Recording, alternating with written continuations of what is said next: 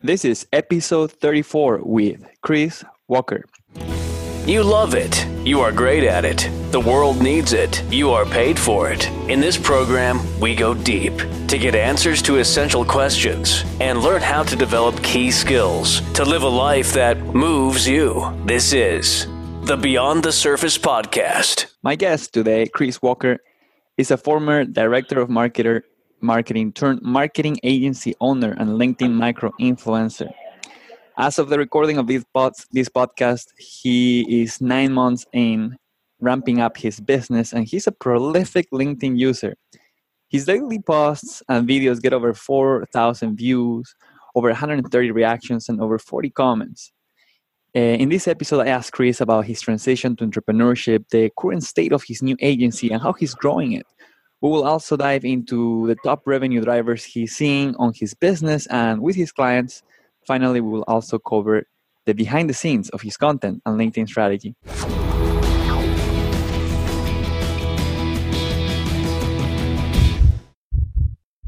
Chris, welcome and thank you so much for joining me here today. Thanks, Alonso. Really happy to join you for this. So let's dive right into it. I learned about you through LinkedIn. You're kind of everywhere, and I know you're popular. I don't really know how long you've been doing it, so I could say you're an overnight sensation. But usually, when people say that, there is a long journey behind the scenes. Mm-hmm. So I wanted to really quick ask you about first your transition. I know that you were a marketing director before, and you, as of 9 months ago, you decided to go solo. Can you just brief me a little bit about kind of how did that go through for you? Yeah, totally. So I've been working in B2B companies in marketing for the past 5 or 6 years, and I felt like when I was always working there, I was always kind of like punching above my weight class, so to speak. So when I was a marketing manager, I felt like I was, contributing at a director level, and then started to move up in my responsibilities and start to build teams and start to see some really strong results driven by doing marketing differently than the people that were managing me were wanting to do it, by cutting trade shows and running Facebook ads instead. Mm-hmm. by stop spending hundreds of thousands of dollars on brochures and move it into creating videos and mm-hmm. publish them on the internet or things like that. And so I had a pretty accelerated progression in my career working at companies over the past 3 or 4 years. And then after working at 2 and feeling like I had figured out my model, like I could go into a company, I could assess it, I could, understand customers, build the technology, build the tech stack, that is, build a team underneath me, orchestrate the comms plan. Mm-hmm. I thought I had it figured out and that I could do it quickly. And so I wanted to replicate it at a lot of other companies. And so that's what kind of drove me to make the leap. And it's been going here. Basically, what I've been doing to grow my company is by doing the things that I tell our clients to do, which is produce audience-focused content, distribute it effectively, don't spend as much effort or don't spend all your budget on performance marketing, don't spend all your budget on sales, build brands. That's kind of like the methodology. No, that makes sense. So basically, you were able to build and polish a revenue-driving machine within a company, and then you got to a point where you decided, hey, I can also monetize this more by taking this same system and using it with different people. Is that right?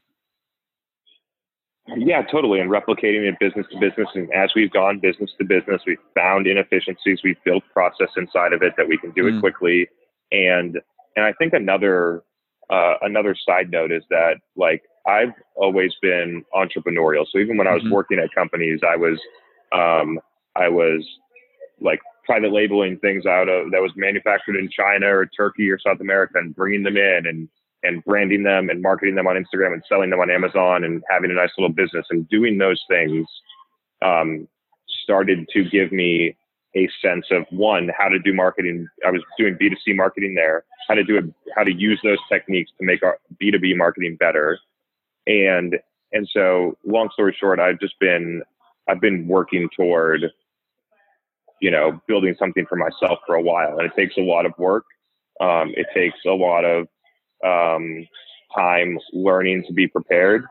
And so, it has been quite a journey to get here. Mm-hmm.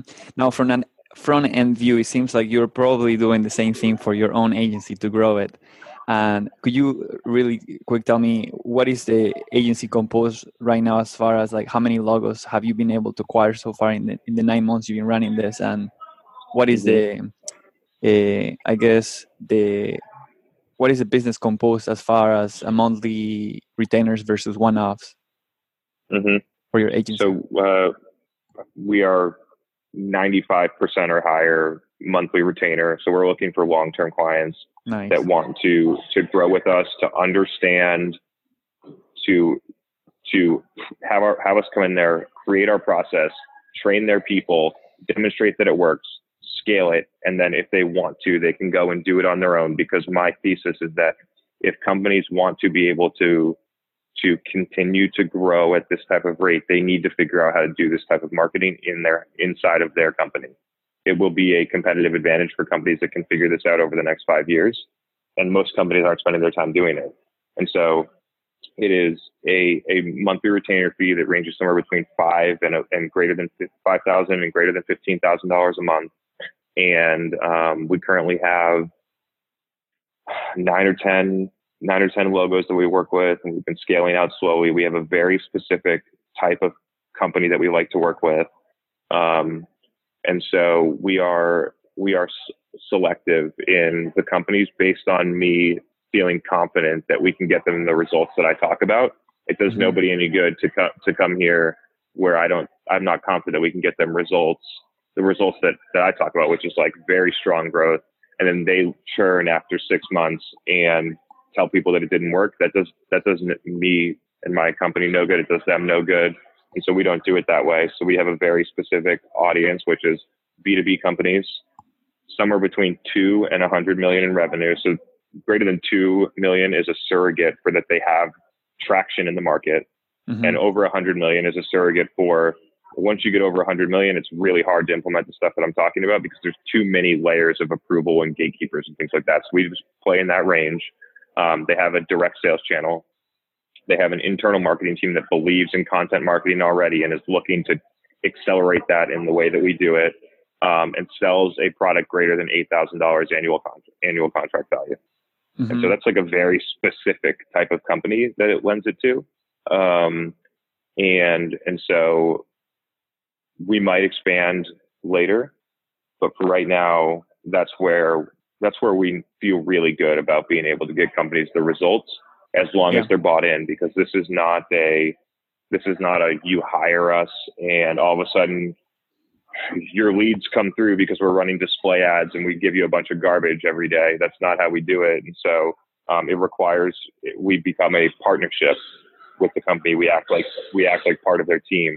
And so companies really need to be bought in. A lot of companies are looking for an outsourced SDR firm or to send LinkedIn spam messages to people so they can get calendar bookings on their stuff. And that's not the way that we do things.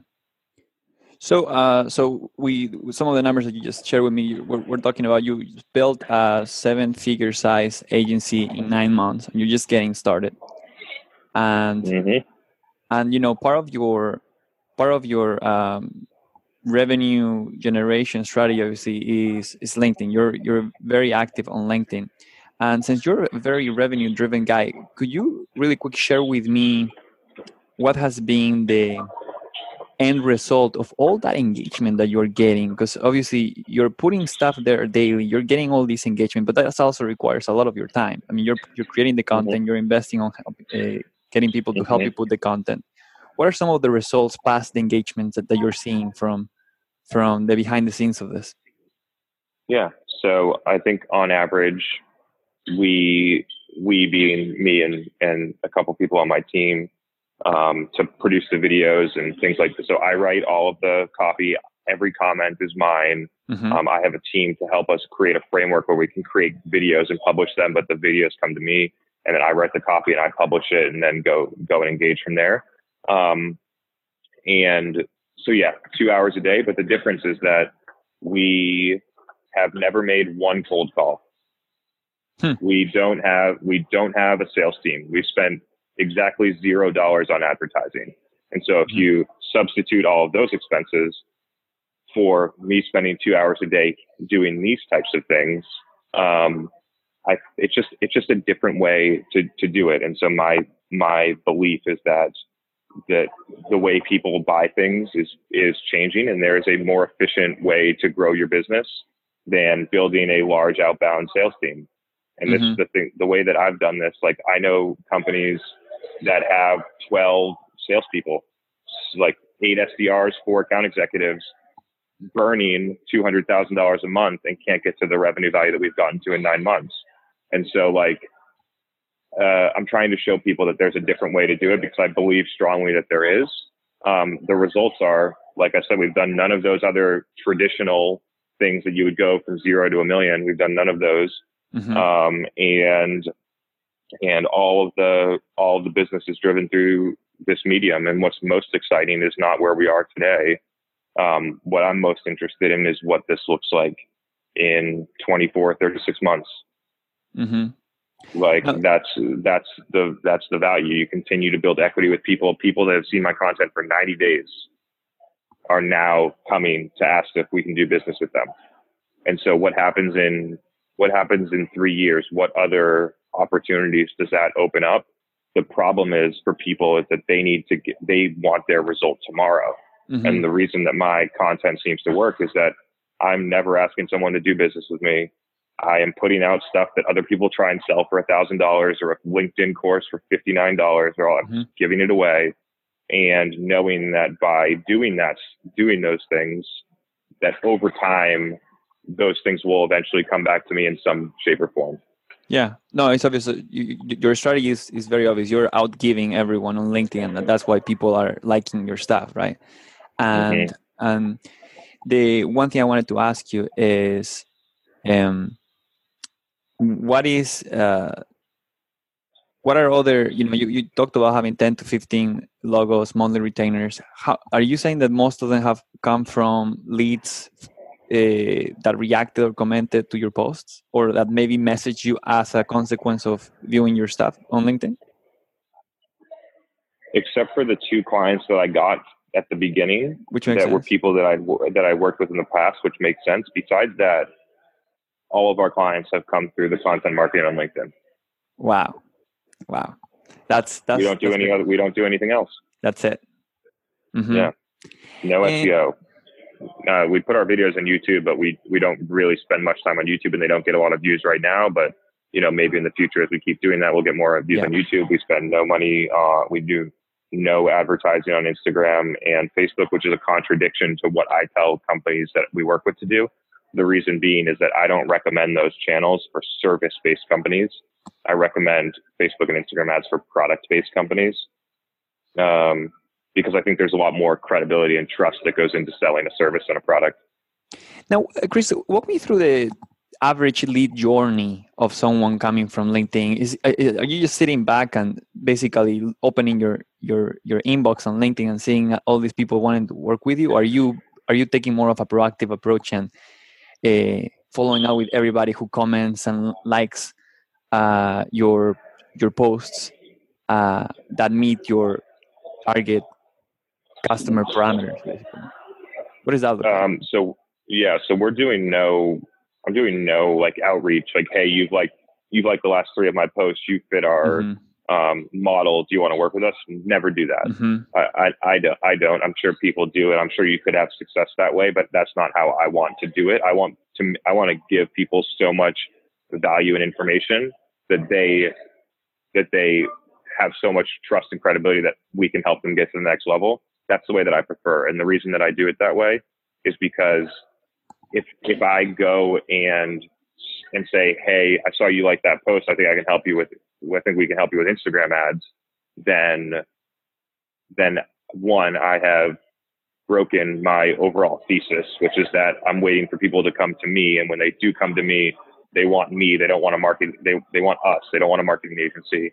They know that we provide the value. Our win rates are incredibly high. Our sales cycle lengths are incredibly short. That's why we do it this way. And it may actually, I don't know what the right or wrong answer is. It may slow us down in the short term. But I'm bullish on doing it this way in a long-term view. Now, so you're saying everybody on LinkedIn that has turned into a customer have raised their hand by messaging you or emailing you? Direct message on LinkedIn or fills out a form on our website. Fantastic. That says and then in the discovery call, I ask the question, which is, so first off, the conversation always starts, the discovery call always starts with, I saw your video on LinkedIn and then the follow-up question that I ask is, how many of my videos did you need to see before you felt comfortable reaching out to me? And the answer is somewhere between 30 and 90. Oh, so you asked them for feedback to see how long it took them to make that step. To make that step, right? And so the people that are posting a video a month are going to have trouble getting to 30 and getting the results that they want. That's like a very direct thing for people that want to do it this way, is you got to produce content that people want to watch every day. You got to figure out how to fit it in. You got to build a framework where you can do that efficiently. Now, for those looking to replicate some of the stuff that you're doing, like tactically, step by step, like what is your content creation process looks like for LinkedIn? You already said that you spend only on your time, you only spend 2 hours a day, kind of, right? It gives or take, but I mean, some days I went a 4-day period where I didn't post at all because I was on a business trip and traveling. And other days, maybe it's more. I would say on average, it's somewhere between 1 hour and 2 hours. The process changes and evolves. So like I said, the framework, like we get invited to do podcasts. We get invited on to different shows. We host a show. So I go and we talk to VPs of marketing at companies like the ones that we're trying to go after and interview them. And then during those conversations, we produce content like this. When we go on the podcast, there's a DSLR camera right here. There's a microphone on me. We're getting the footage. We'll then take that whole set of footage. We'll take the long form and put it on YouTube. My editor will take it and get the captions and put it all together and find the clips that are right, edit it, put it into a box drive. I'll go in the next day. There's 30 videos out there, and I can go and see which one I feel inspired to post that day. And maybe there's 0. Sometimes there's no, like today, there was no videos that I felt inspired to post. And so then I go to my next tier, which is, okay, well, if I don't have a video that I want to post, like, what am I going to write about? And a lot of people get caught because they have to like think about what to write about. And so I found a couple tricks on how to do that. So, I mean, a lot of times I just inspired by the conversations I'm having with people like you or with clients, specifically clients that push back on something. So there's like, it's not that I'm against them pushing back. It's an insight, because if my clients are pushing back, I know for sure that the people that aren't my clients are definitely pushing back on whatever that is, which then starts to force me to figure out how to say it in a way where people can understand it. And then I almost pretend like I'm writing to one of my clients, explaining why they should run Instagram ads, why they should spend $10,000 to do a micro event with 50 people and have professional videography and put out the content, why they should advertise on podcasts. And so if I'm trying to convince my client on how would I write that in 1,200 characters to make them understand that's a good idea. That's some of the framework that we use. No, that's great. And thank you for your generosity here, Chris. Appreciate the details. And the other thing I was going to ask you is how long you been doing LinkedIn? When did you decided, I'm going to get serious on LinkedIn and decided to really implement on a strategy versus kind of on and off relationship with the platform? Yeah. So we were on and off. I started to go on the platform every day in probably February of 2019. Oh, wow. But at the beginning, it was mainly comments. Got it. And I would get even my comments, I would get, I got a customer from my comments. I had people reaching out saying, you know, I see you all over LinkedIn, and all I was doing was commenting. I was posting like once a month. And then I had one of my posts, I started to do more like written articles on our website. And I had one article that I shared that somebody with a big following must have commented on. And it was the first time that it was like woof in the algorithm. And it was like, I had 100 views or 100 likes and a significant amount of views. And I was like, holy cow, like this is something that can work.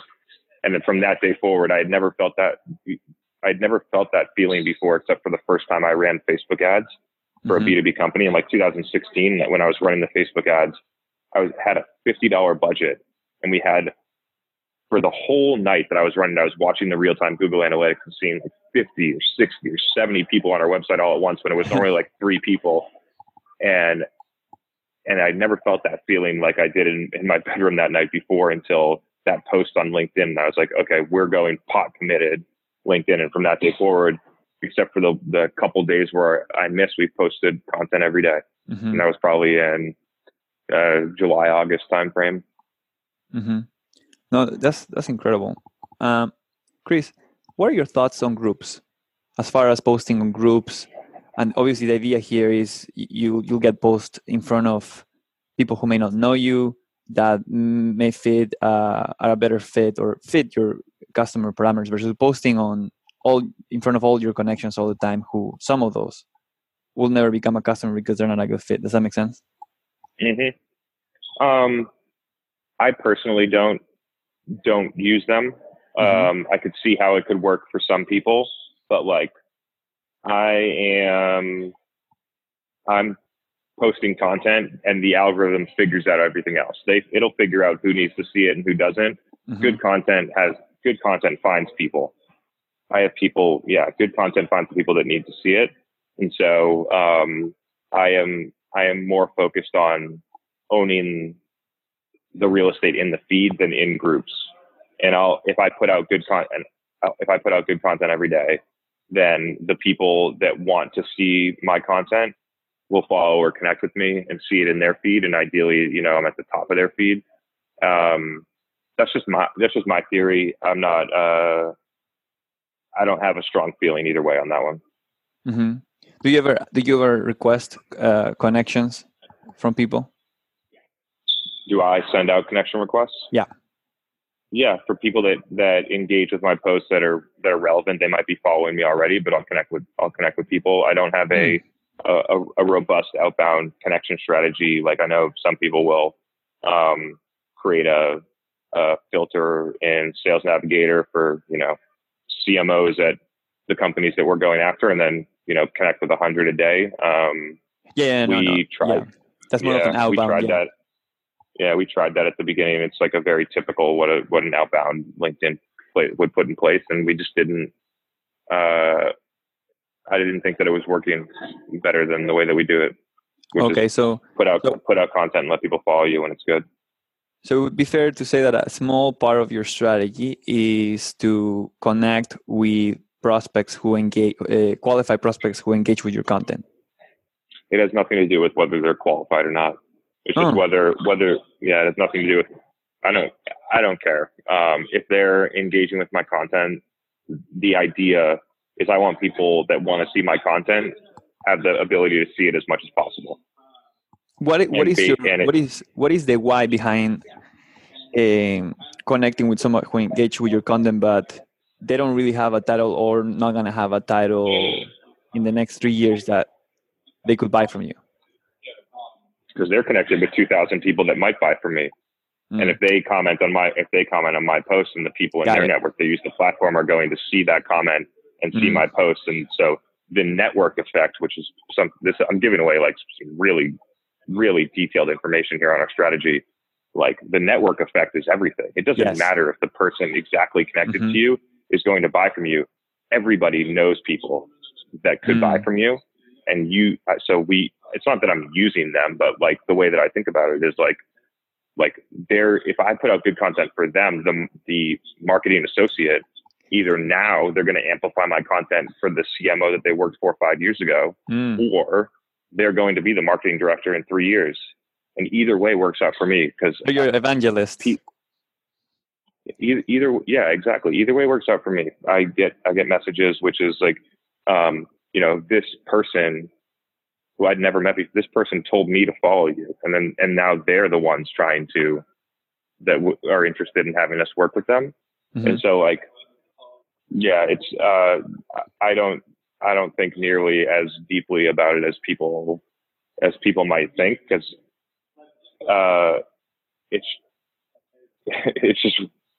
I don't know if it's simple. No, it makes sense. It just feels very simple to me. Yeah. It makes sense. It is a network, and you're maximizing the effect of the network, and you never know who may be connected with somebody who can buy from you. With that said, Chris, thank you so much for sharing all the stuff here on your LinkedIn strategy. I appreciate again your generosity. You're not holding back, and that's always refreshing to see. Now, really quick, I just wanted to move on to a quick, rapid series of questions. Rapid fire questions before I let you go here, and this is kind of to learn more about the some of the typical things behind how you work. Starting with, what's your morning routine like? So my morning routine is I wake up somewhere between 4:55 and 5:15 in the morning. I eat a banana. I drink a coffee, and then I go to the gym. Monday through Friday, it's workout at 6 a.m.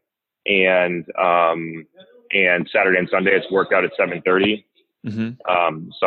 Sorry for the background noise. And so, yeah, that's the routine. Out of the gym, showered, at my desk, ready to work by 7:45. One word that best describes how you work.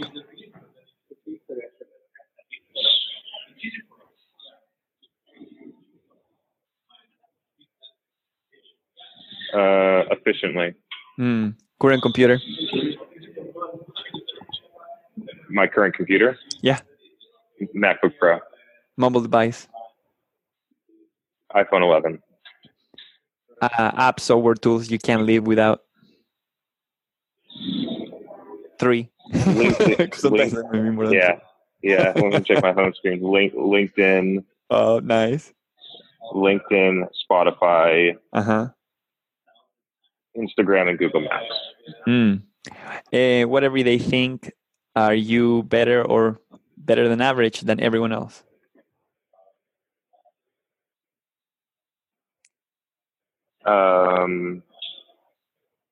Work ethic. What's your workspace setup like? Right now I'm in a hotel, but typically I have a standing desk. I spend a lot of time there on calls and with clients, and try and get outside. I take my dog for a walk quite often. Okay. What's your best? Just take a little bit of a break. And what's your best time-saving life hack? Wake up early. What's your favorite way to keep track of your to-dos? Of my to-dos. Things to do. I'm sorry. Oh, well, how do I keep track of my to-dos? Asana, or a standard Asana for work. And then if it's like, I come in every morning and I usually write like the top 10 things that I need to get done, and then prioritize them, and then start working toward it in between the other things that I have going on that I'm already committed to. Do you listen to music while you work, or you go silent? Both. I'm on the phone a lot, so when I'm not on the phone, I'll listen to music from time to time. What are you currently reading or listening to? For music? No, just learning. For business. Oh, just in general? In general. In general. That's not necessarily business. So a couple things. So I'm reading, what is it called? Digital Darwinism by Tom Goodwin, which I think is a really good, it's a really great book that gets you to think about why companies don't change and why companies don't innovate. I love it, actually. Very good. It's not a very tactical book, but it's very good to get you to think in a different way. I would highly recommend it.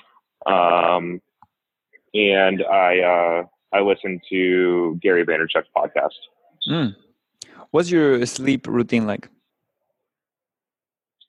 I'm trying to get to bed somewhere between 10 and 11, and I'm up around 5.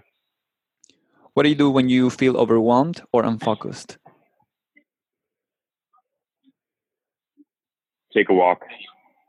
In the last 3 years, what have you become better at saying no to?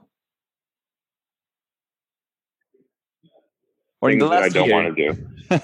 Things that you don't want to do.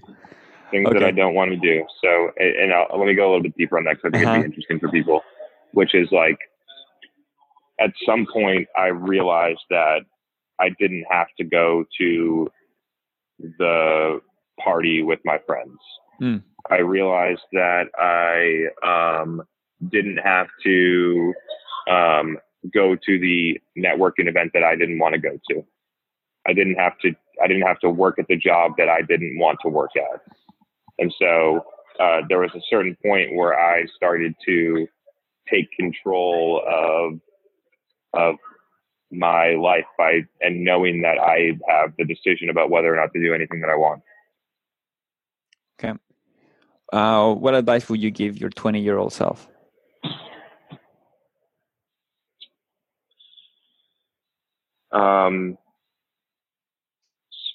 Spend more time with the people that you'd like to become. Mm-hmm.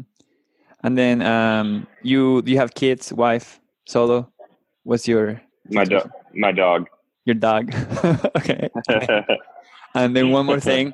Last question on this series is second last question is, what's something that most people don't know about you? I mean, I would say most people don't know most about me. I'm a pretty simple guy. I don't know what to say. I exercise. I work hard. I have a small group of friends. I don't do too many fancy things. I'm pretty simple. Like, I think people might see based on my content that I'm somebody that's made it or special, and I'm just like most everyone listening to this podcast. I just have spent the past 7 or 10 years working hard, waiting for the right moment like this, where LinkedIn organic reach is high, and I've honed my craft, and I understand content marketing. I understand what I'm talking about, and I have a unique point of view that's different than how 95% of people are doing it right now. Now, before we go to the last question, where can people find you online other than LinkedIn? LinkedIn's the place to go. That's it. All right. Very focused. Okay, Chris, you can take your time for this one. You might have heard this question before. If today was your last day on Earth and everything you created was all to disappear, all your posts are gone, all your videos, there's no track of you, but you could leave your loved ones and the world behind with 3 truths about life, what would those be? That's deep. Not your typical business podcast.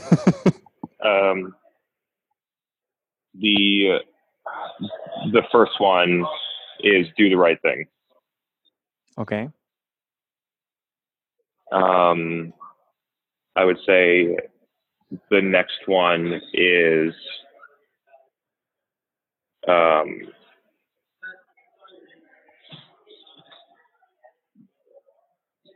build as many strong relationships with people as you can, because the people are far more important than the skills. You need the skills, and then you need the people, both. And the third one is you're in control of your life. If you don't want to do something, if you don't like your job, if you don't like your girlfriend or your boyfriend or whatever, you have the control to change that situation. All right. Do the right thing. People over skills. but both are important. Build as many relationships as you can, and you're in control of your life. Hey, Chris, that's very insightful. Thank you so much for taking the time to do this interview with me today. Of course. Thanks for having me, Alonso. That was fun.